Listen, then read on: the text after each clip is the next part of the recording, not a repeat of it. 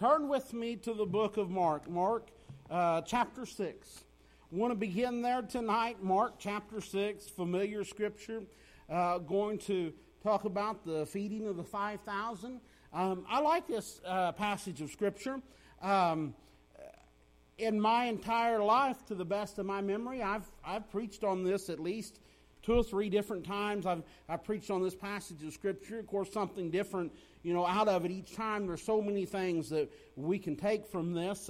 As a matter of fact, this is one of the few things, one of the very few miracles that we read about in all 4 gospel accounts. Now think about it. There's not very many things that appear in all 4 gospel accounts. Matthew, Mark, Luke, and John. Right? Not even the birth of Christ is in all 4 gospel accounts. It's only in 2 of the gospel accounts. So this is something that's very important, and I think there's quite a bit the Lord wants us to learn from this. So we're going to begin in Mark chapter 6, verse 30. I'm just going to start out by reading the first couple verses, and then we'll go to the Lord together in a word of prayer, and then we'll continue to kind of work our way through this passage of Scripture, and I'll try to share with you what God has burdened my heart with. Mark chapter 6, beginning with verse 30, says, "And the apostles gathered themselves together unto Jesus, and told him all things, both that they had done and what they had taught. And he said unto them, Come ye yourselves apart into a desert place, and rest a while. For there were many coming and going, and they had no leisure so much as to eat. And they departed into a desert place by ship privately. And the people saw them departing, and many knew him, and ran afoot thither out of all cities, and outwent them, and came together unto him." Let's stop there and go to the Lord together in a word of prayer. Will you pray with me? Heavenly Father, we just humbly come before you one more time tonight. We thank you, Lord, for the good day and the many blessings. We thank you for the opportunity you've given us to gather here tonight, to worship together, to fellowship together, to share your word here tonight. God, we thank you for all the blessings, but we thank you most of all for your Son, Jesus, Lord God, that you sent him and give him so that we might have life. Have that life eternally and abundantly. God, we're not worthy. We don't deserve it. We can't do enough to thank you or repay you. And God, you knew that. You knew that beforehand, but you done it anyways. You sent him anyways, knowing that we didn't deserve it, we weren't worthy, and we would never be able to make it right with him. God, you done it anyways. And so, Lord, let us be a people that never forgets that, never takes that lightly, but let us be a people that always have praise and glory on our lips for you, because you alone are worthy of it. Lord, I pray as we go forward in this service tonight, Lord, you know our hearts, you know our minds, you know where we stand. God, you know where we fall short. Lord, there's nothing hidden from you, not a single thing, right? You know what's in the deepest recesses of our hearts. So God, I just pray here tonight that you would move in a mighty way.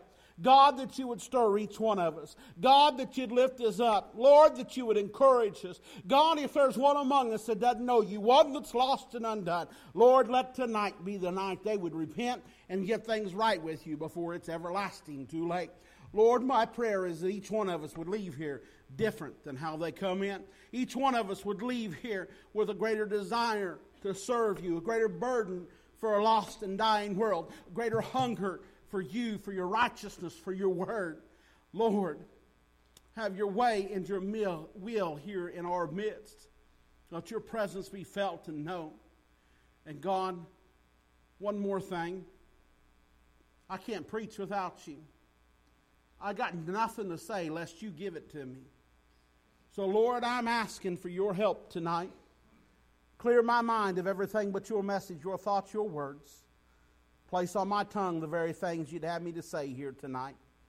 Lord, let each one know and recognize, Lord, as I preach from my spirit to theirs, that it comes from you through your Holy Spirit. And God, we'll all rejoice together, and every single one of us will give you every bit of the glory for it, because you alone are worthy. You alone deserve it. We love you. We worship you. We praise your holy name. We ask it all in the precious and holy name of Jesus. Amen. You can find this account of the feeding of the 5,000 in all 4 of the Gospels. You will notice, you will find this account immediately after the death of John the Baptist.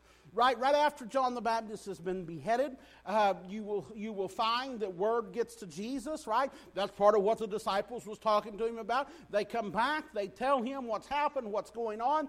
This is the beginning of the 3rd and final year of Christ's earthly ministry here on earth. And what does he do, right? His reaction to that news is he gets the inner circle, right? The 12 of what we recognize and know as the 12 apostles. And he begins to withdraw with them, right? To prepare them, right? It's almost like this is something he knew was coming and he was watching and waiting for, because this is the signal to him, right? And he begins to pull them apart and prepare them for what is about to come, what is coming up, right? He is getting ready to make a trip to Calvary's cross in any ways. And so this is the setting that has happened here, right? And so we get the idea, we get the picture. At this point, he has become so popular. The crowds, people are just, he's drawing people from all over. They're coming because of the miracles and because of the preaching and the teaching as well, but really a lot because of the miracles. And so anyways, as a matter of fact, it always interested me here. They take a boat kind of catty corner across the corner of the Sea of Galilee, and these people come around by foot, right? You can see them almost chasing them on the shore, this multitude of people by foot around the edge, and they catch them, right? They catch up with them by the time that they get to the other side. And so the feeding of this, we always call it the feeding of the 5,000, but really the scripture just counts the men there, 5,000 men. That's not counting the women and the children. If we were to count, when we count the women and the children, of course we can only guess at how many there were, but probably somewhere between 15 and 25,000 people in total. We look here at verse 34. And Jesus, when he came out, saw much people and was moved with compassion toward them, because they were as sheep not having a shepherd. And he began to teach them many things. Jesus, listen to me. Jesus came for one purpose and one purpose only. Full stop. End of sentence, period. That's one thing that makes the social gospel that is so popular today a false gospel. Right? The good news is not that Jesus came so that all of the poor and the homeless and the sick can be fed and clothed. Jesus came for one purpose and one purpose only. And that, my friends, was to die on Calvary's cross for your sins and my sins, for the sins of the world. But we also see that many times, just like right here in verse 34, it says, and Jesus, when he came out, saw much people and was moved with compassion towards them. Many times, he would look out upon the crowds and he would be moved with compassion. He would have compassion on them. You can look all through the gospel accounts and you can see this same pattern over and over and over again. And his reaction is the same over and over every time. That's when we see him. That's when we see him perform miracles. That's when we actually see most of his teaching and his preaching, right? As he looks out on the crowd, he sees them as sheep, right, that are lost, wandering around aimlessly. Sheep without a shepherd, right? Sheep that are defenseless, right? Sheep that don't have a clue what they're facing and what's going on. And he's moved with compassion. And that's when he begins to teach. That's when he begins to preach. That's when he performs his miracles. That's when the healings take place. See, that's something that we miss so often. All these things that, now let's be honest here, all these things that are popular that we like to talk about, right? The miracles and the healings and the things like that. And praise God that he's the same yesterday, today, and forever, and he doesn't change. Hallelujah that he's still in the healing business. Glory to God. Hey, praise God for all of these things. Praise God that we don't have a God that's so distant that he doesn't care. We don't have one that's so weak that he still cannot touch his people. Right? He's still the great physician. He's still working miracles today. But understand, that's secondary. That's a byproduct. Right? Jesus come for one purpose only. Right? That's to die for our sins. Right? It's the reconciling of us to God. Right? That is the purpose. That's what it is. That's what everything points towards. The healings and the things like this is he's moved with compassion upon the people, and that is a byproduct to it. That is not a primary purpose. I would say, and I didn't plan this way, but I would say this not just to you, but to any potential missionary. Be careful that you don't. All the good works that we do is fantastic and it's great. And because we possess the same compassion that Christ possessed, we too are moved with compassion and want to do these things to help people. And we should with every bit of means that we have. But never forget the main purpose. We have the same one that he does. That's to see souls added to the kingdom of God. Right? That's to see those redeemed by the blood of the Lamb. Names written in the Lamb's book of life. So,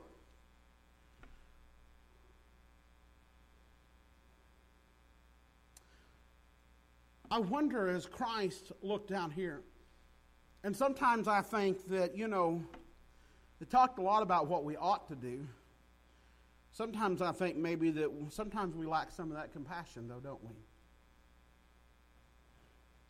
Sometimes we look out on the masses and the multitudes, and instead of our hearts being moved and having compassion for them, we think things like they're getting what they deserve. They made bad choices, and that's why they got what they got. That's not the example Christ set for us, is it? I'm not going to get anywhere if I don't keep going. Verse 35. And when the day was now far spent, his disciples came unto him and said, This is a desert place, and now the time is far past. The people came because of the miracles. They came to hear our Lord Jesus preach and teach. So much so that they didn't care. This is a desert place. That means it's out in the wilderness. There's nothing around there. The disciples come to him and they are saying, we see here, they're the ones saying this is a desert place, now the time is far spent. Can I just put it in my own words here, my own hillbilly terms? They're coming to him, and this is the disciples talking to Jesus, and they're saying, we've done enough. We've done enough. We come out here to get away, right? We come out here to get away from the crowds, right? We come out here to deepen our relationship with the Lord, right? We come out here to commune and to pray, right? We've come out here to prepare for what is ahead, right? And the disciple, but yet here's this crowd, and you've suffered them and dealt with them all day long, right? And taught them, and I mean, now come on, people are still people, right? Do you realize all the silliness and nonsense that they probably had to deal with and put up with along the way? And the disciples had enough. They say, we're out here in the middle of nowhere. The day is far spent. It's evening time. We've done enough, Lord. Verse 36. So here's the rest of what they say. The disciples are talking, and they tell Jesus, send them away, that they may go into the country round about and into the villages and buy themselves bread, for they have nothing to eat. Now, first of all, on the surface, we recognize the disciples are worried over how they're going to feed this crowd. So the disciples are telling Jesus to send them away. Right? Send them away. There's no McDonald's around here. There's no Burger King that's out here that's open, There's nothing for these people to scrounge up and for them to eat. dismiss them. Send them away so that they can go out and they can, fend for themselves. I was thinking about this phrase, send them away. It actually hit a little too close to home for me. Sometimes, and I mean in even the best of our churches, we don't realize that a lot of the lost folks out there, they don't think that we want them here. You know that? A lot of the lost people, they don't think that we want them here. Right? I don't know if you realize that or not, but talk to some of them, you will see. Right? If they will just get right down, some of them may be too nice to say it, but the ones that will get right down and get real honest with you, they don't realize that we truly want them here. Now that's in the best of churches. Sometimes, in the not so good churches, what they think is actually true.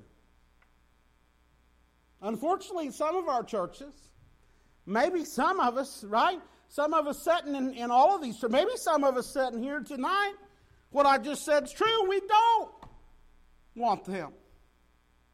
We're just like the disciples, right? We have the send them away attitude. Deep down inside how we feel is send them away, Lord.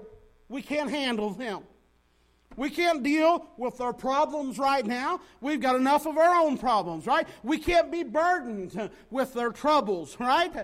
We think things like they won't ever change, right? We're just wasting our time. We're wasting our efforts. We're wasting our money, whatever the case may be. They won't ever change. They'll never turn around.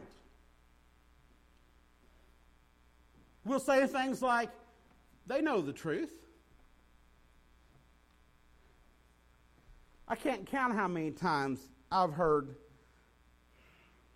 and maybe been guilty of myself a few times, but I've heard people say things like, they know where the church is.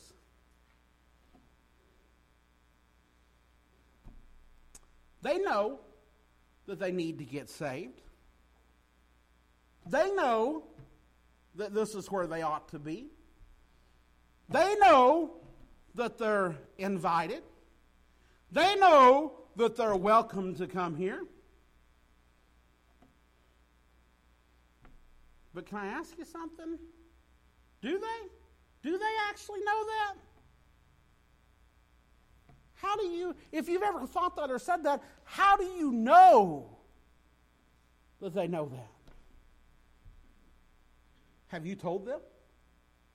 Have you ever told them? Have you ever made sure that they knew that they were welcomed? Verse 37. And he answered and said unto them, give ye them to eat. And they say unto him, shall we go and buy 200 pennies worth of bread and give them to eat? Now listen to what Jesus' response to the disciples, right? The disciples come to Jesus and they tell him, look, we've done enough. This has gone on long enough. We're in the middle of nowhere. It's getting late. We don't have what it's going to take to accommodate them, to feed them, to take care of them. Just send them away, Lord. And Jesus' response to them is, you feed them. Jesus did not say, yeah, you're right. We probably better give them time so they can get somewhere, so they can, make accommodations, right? So they can get something to eat. So maybe they can get back home or find them a good place to camp for the night or stay for the night. No, he didn't say any of those. He turns right to the disciples and he says, you feed them. You feed them.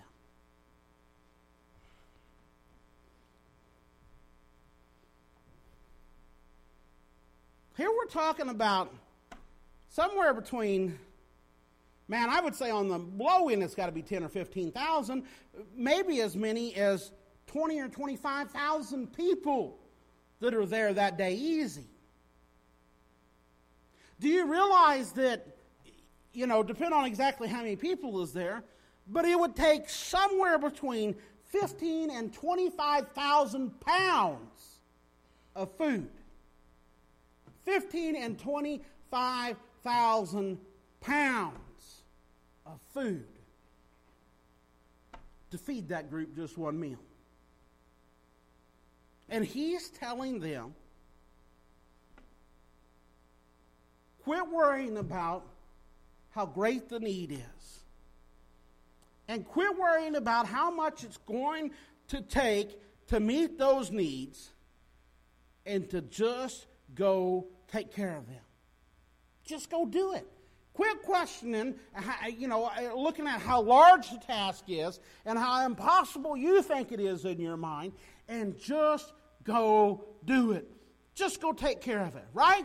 And when I think about that, I start thinking we've got to quit worrying about how big and numerous the needs are, how ill-equipped we are, right? And we just need to go out and compel them to come in so that their needs can be met, and the greatest of which is salvation. The spiritual needs always outweigh the physical needs, and I think that's what we're getting at, the heart of this. As a matter of fact, I believe the bottom line in the parable of the Great Supper in Luke chapter 14 is that we are to, as the scripture says, to go out into the highways and hedges and compel them to come in so that God's house may be filled. I absolutely think that's the bottom line. And this is the opposite of what the disciples wanted to do, right? They were ready for the people to go away. They had had enough. They had wore out. They felt like they had done enough already. They were ready for a break. They were ready for a rest. They were ready to get back to concentrating on themselves. Isn't that the problem in the church today?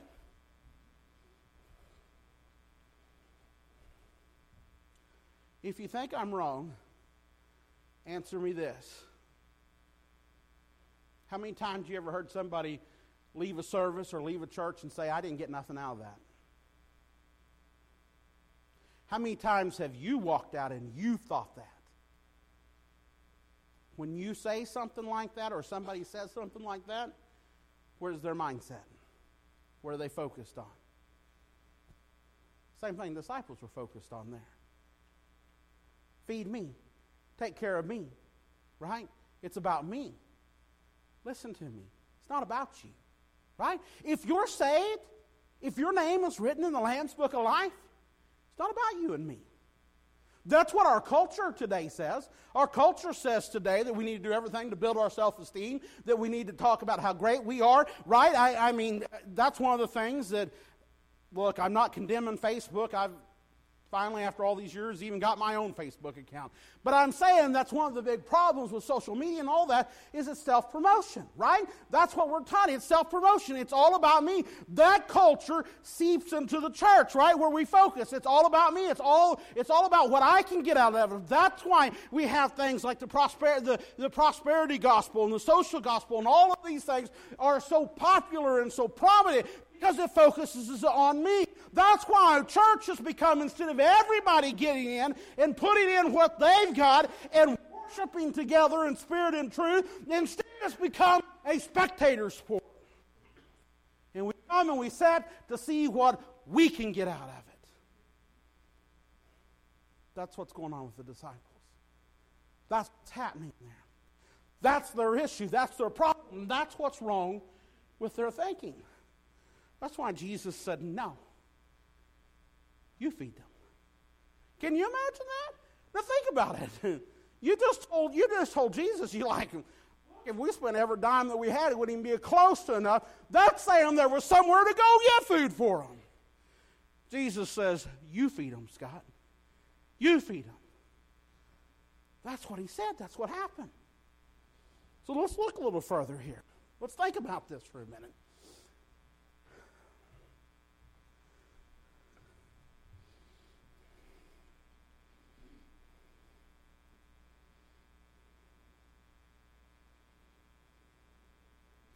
Verse 38. Let's just look at the rest of what happens here. He saith unto them, how many loaves have ye? Go and see.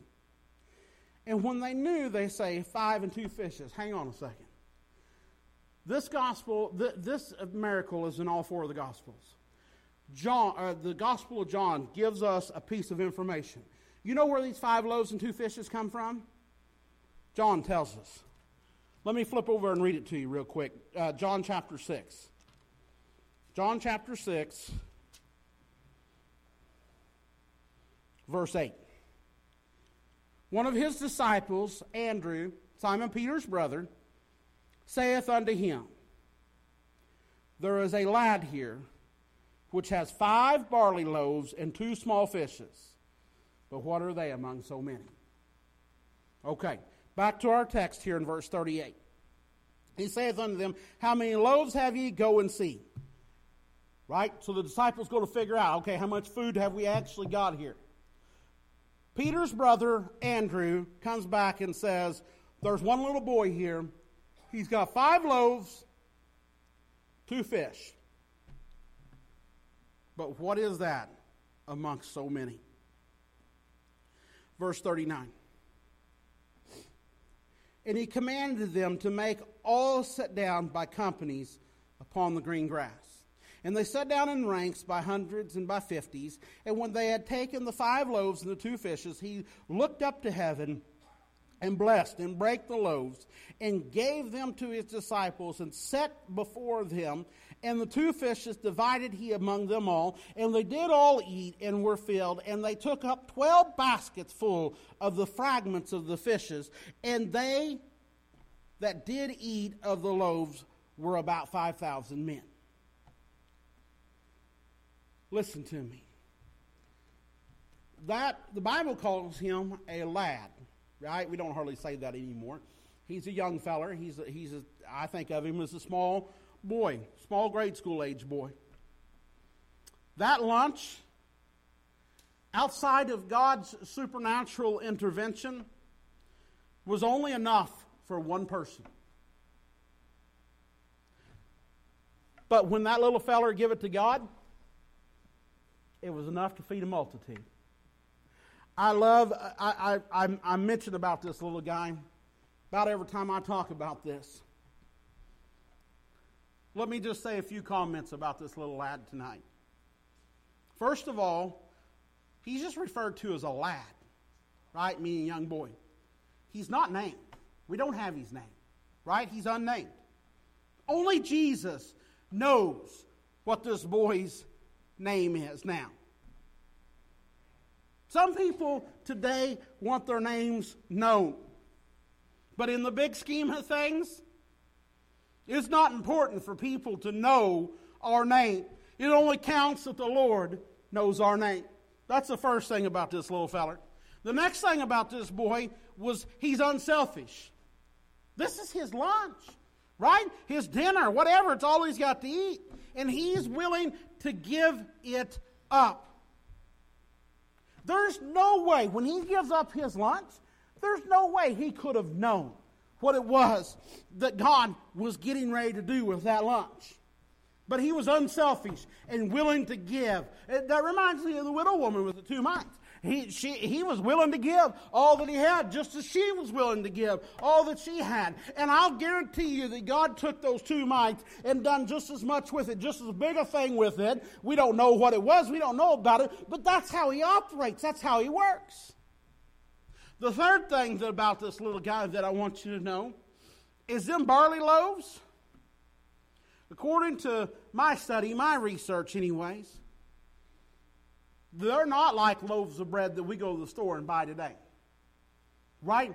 He didn't show up with 5 loaves of Wonder Bread. I mean, can you imagine that? Could you imagine pulling up there in the first grade for lunch, and there's a little boy that opens up his, little scrawny little boy opens up his lunch sack, and he pulls out 5 loaves of Wonder Bread? I mean, this boy's got an appetite, right? He's fixing to make sandwiches. No, it wasn't like that. They're just little round cakes. They're like flat biscuits. And it says that he's got 2 fishes. Them 2 fishes ain't like what you're thinking. They're probably closer to like sardines. 5 little round cakes and 2 sardines for a boy like me is just a light snack. I'm just getting started. Right? It was a dinner for him. But it ain't going to feed no 5,000 plus women and children. Right? 15, 20, 25,000 people. It's not going to do it. That's enough lunch for a small boy. But not 5,000 men plus women and children. But yet God used this boy in his sack lunch for the glory of God. For the glory of God. Did you notice that there was 12 loaves left over? That's more than they started with. More left than what they started with. Can I just say something just real quick before I get on with my sermon? That's exactly how it works when you do something for God. If you give what you got, right? What you got ain't no more than that little boy's sack lunch. But when you put in and give what you got, God will bless it and supernaturally bless it. And I'll guarantee you there'll be more left over than what there was to start with. See, when we come in for our worship, right, we've all got our own little sack lunches, right? It's just a little bit of talent God has given us. But if we'll put in and do our part, right, instead of coming in and being the spectator and just sitting down and saying, feed me, if we'll come in and put in our lunch and God blesses it, every single one of us will leave here with more than what we come in with.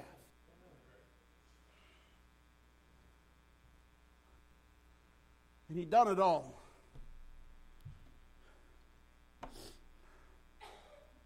For the glory of God. So what are we to do with this? We're to go out into the highways and the hedges. And we're to compel them to come in so that our Father's house may be full. So that Jesus might meet their needs. Right? That's something that was missed in the whole thing. Right? The disciples are thinking, how are we going to do it? Well, it wasn't how we're going to do it. It's let God do it. Right? What God did was He done through them, He met those people's needs. It is the same, right? If we will go out and we will just be obedient and do what God has asked us to do and allow God to work through us, God will, right? He will compel them to come in so that our Father's house may be full, so that Jesus might meet their needs for the glory of God. Compel them. Let me say one last thing and I'll be done. Compel means earnest, sincere persuasion. It means that when we go out and compel them to come in, we got to mean it. We got to mean it when we talk to them. We got to be sincere and we've got to be genuine. You know, people know it, right? They pick up right off the bat if you're not sincere. Right? When you're not genuine, when you're not sincere, you ain't fooling nobody. People they sense that. They realize that. They know that. They've got to feel like that you are actually truly concerned for their soul. And let me be honest with you for a minute. If you're not concerned about the soul of somebody who you know is dying and going to hell, I got to ask you, what's wrong with you? Are you where you ought to be with God? Are you really who you claim to be? We ought to be broken over it. So they've got to feel like they've got to understand that we're really concerned. We really care, right? We're so worried about having to make the intellectual argument and convince them of the reality of God and why they ought to, go to church and why they ought to get saved and all of these things instead of just letting God be God. Do you know what? When people actually think or sense or feel or realize that you actually really do deep down care, that you're sincere and genuine, they'll give you a lot of leeway. They'll listen to you when otherwise they wouldn't listen to you. They'll check out what you're talking about when otherwise they wouldn't give you the time of day. When otherwise they wouldn't even listen to you. You see, unless they know and realize that you really deep down truly care, you know what a lost person thinks? A lost person thinks that you're just trying to earn points with God. You're just trying to earn bonus points with God. You're trying to get in good. You're trying to impress somebody, right? It's because how they think, right? And so they think that that's what, is going on, right? They don't understand the love of God, but they do understand a pyramid scheme, right? They do understand how if you get something out of it, if you benefit personally from it some way, then you would be willing to put yourself out there. Then you would be willing to do things like that. I'll never forget. God worked on me for quite a while before I got saved. 27 years old whenever I got saved. But God had been dealing with me for years. He had sent people, put people on my path. There had been people that had witnessed to me. There had been times where I, went to church a few times or off and on or a little bit. I had kind of, a mixed history or whatever. I remember, and I'm not saying anything against friend days. If you've done that in a church before or whatever, I'm not saying anything bad about that. I've heard stories of it working and everything, and I'm not opposed to it or anything like that. I'm just saying in my one instance, I had a friend that had been working on me, trying to get me to come. And anyways, they were having a friend day at his church. And I was to the point that if I hadn't known that, I might have went. It kind of got to the point that, I kind of felt like he'd been helping me. I kind of felt like I owed him anyways. I felt a little obligated too. That was kind of adding to it. But anyways, I might have went. But he told me right up front, hey, we want you to come. It's friend day, and whichever family brings the most people, there was some recognition or reward or prize or something. I don't remember what it was, but something. And as soon as he said that, right, I'm lost. That's how I think. I'm like, yep, I see what you're getting out of it. I understand your angle. Look, I'd like to help you out, buddy, but, this is what I'm thinking in my mind. I got other things I need to do. I got other more important things than to go help you win some little whatever. Actually, what I ended up doing was I ended up pawning Jennifer and the kids off on him. I did, because I felt he'd been helping me. I felt obligated to, and so I talked Jennifer and the kids into going, and I went on, and I was wanting to work that day, and I went on and worked. Now let me give you another story. Fast forward 6-8 months, something like that. We moved here to Mountain Grove. We've gotten into our house. I don't know very many people around here. I went to work at the Building Supply. I had made the deal with Jennifer that I would start going to church with her. Right? The only reason I made that deal with her was, two things. One, I moved her here to Mountain Grove where she didn't know nobody. And the only way I could get her to come is if I promised I'd start going to church with her. The other thing is my kids were really small. They were maybe 1 and 2, maybe not even quite 1 and 2 yet. No, I guess they were 1 and 2 years old. And I knew that was a good place to raise kids, right? They would learn right from wrong, things like that. I knew that would be a good start for them. That'd be good for them. So anyway, we move here. And we're looking for a church, and we visit this one and we visit that one. And it just, I like one and she doesn't, or vice versa. We're actually about to the point where we're frustrated and she's about to give in and we're about to just quit, even trying to find one. And there's this guy that I work with named Brian Holycross. And he kept inviting me to church. But here's the thing. It wasn't even his church he was inviting me to. He was actually associate pastor at a church in Kabul, at your uncle's church. But he kept telling me, I worked with him in Mountain Grove, I lived in Mountain Grove, and he kept telling me about this church in Mountain Grove. And do you know, to make a long story short, many of you have heard my testimony before, but you know why I went? I couldn't figure out his angle. I could understand why he wanted me to go to his church, right?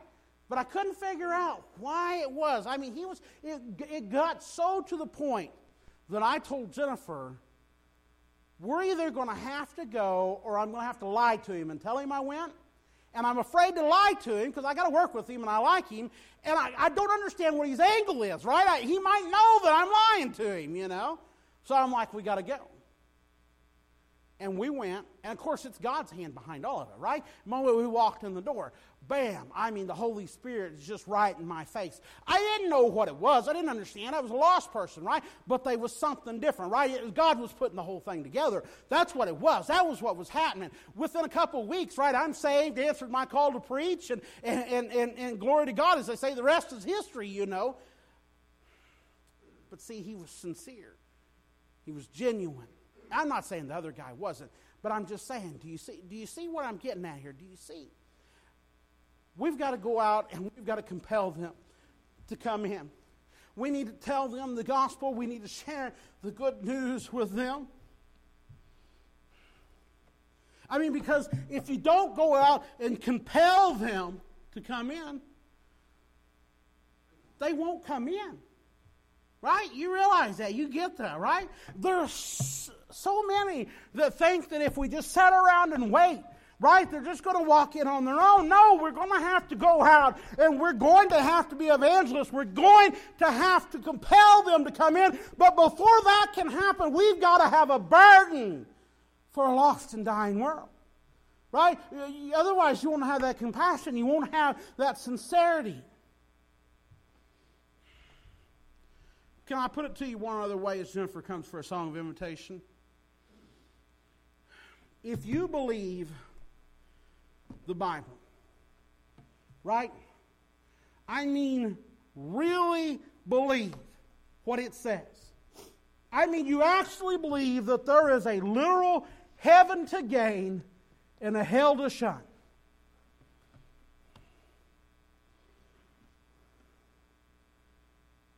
How much would you have to hate someone before you wouldn't even at the very least invite them to church one service?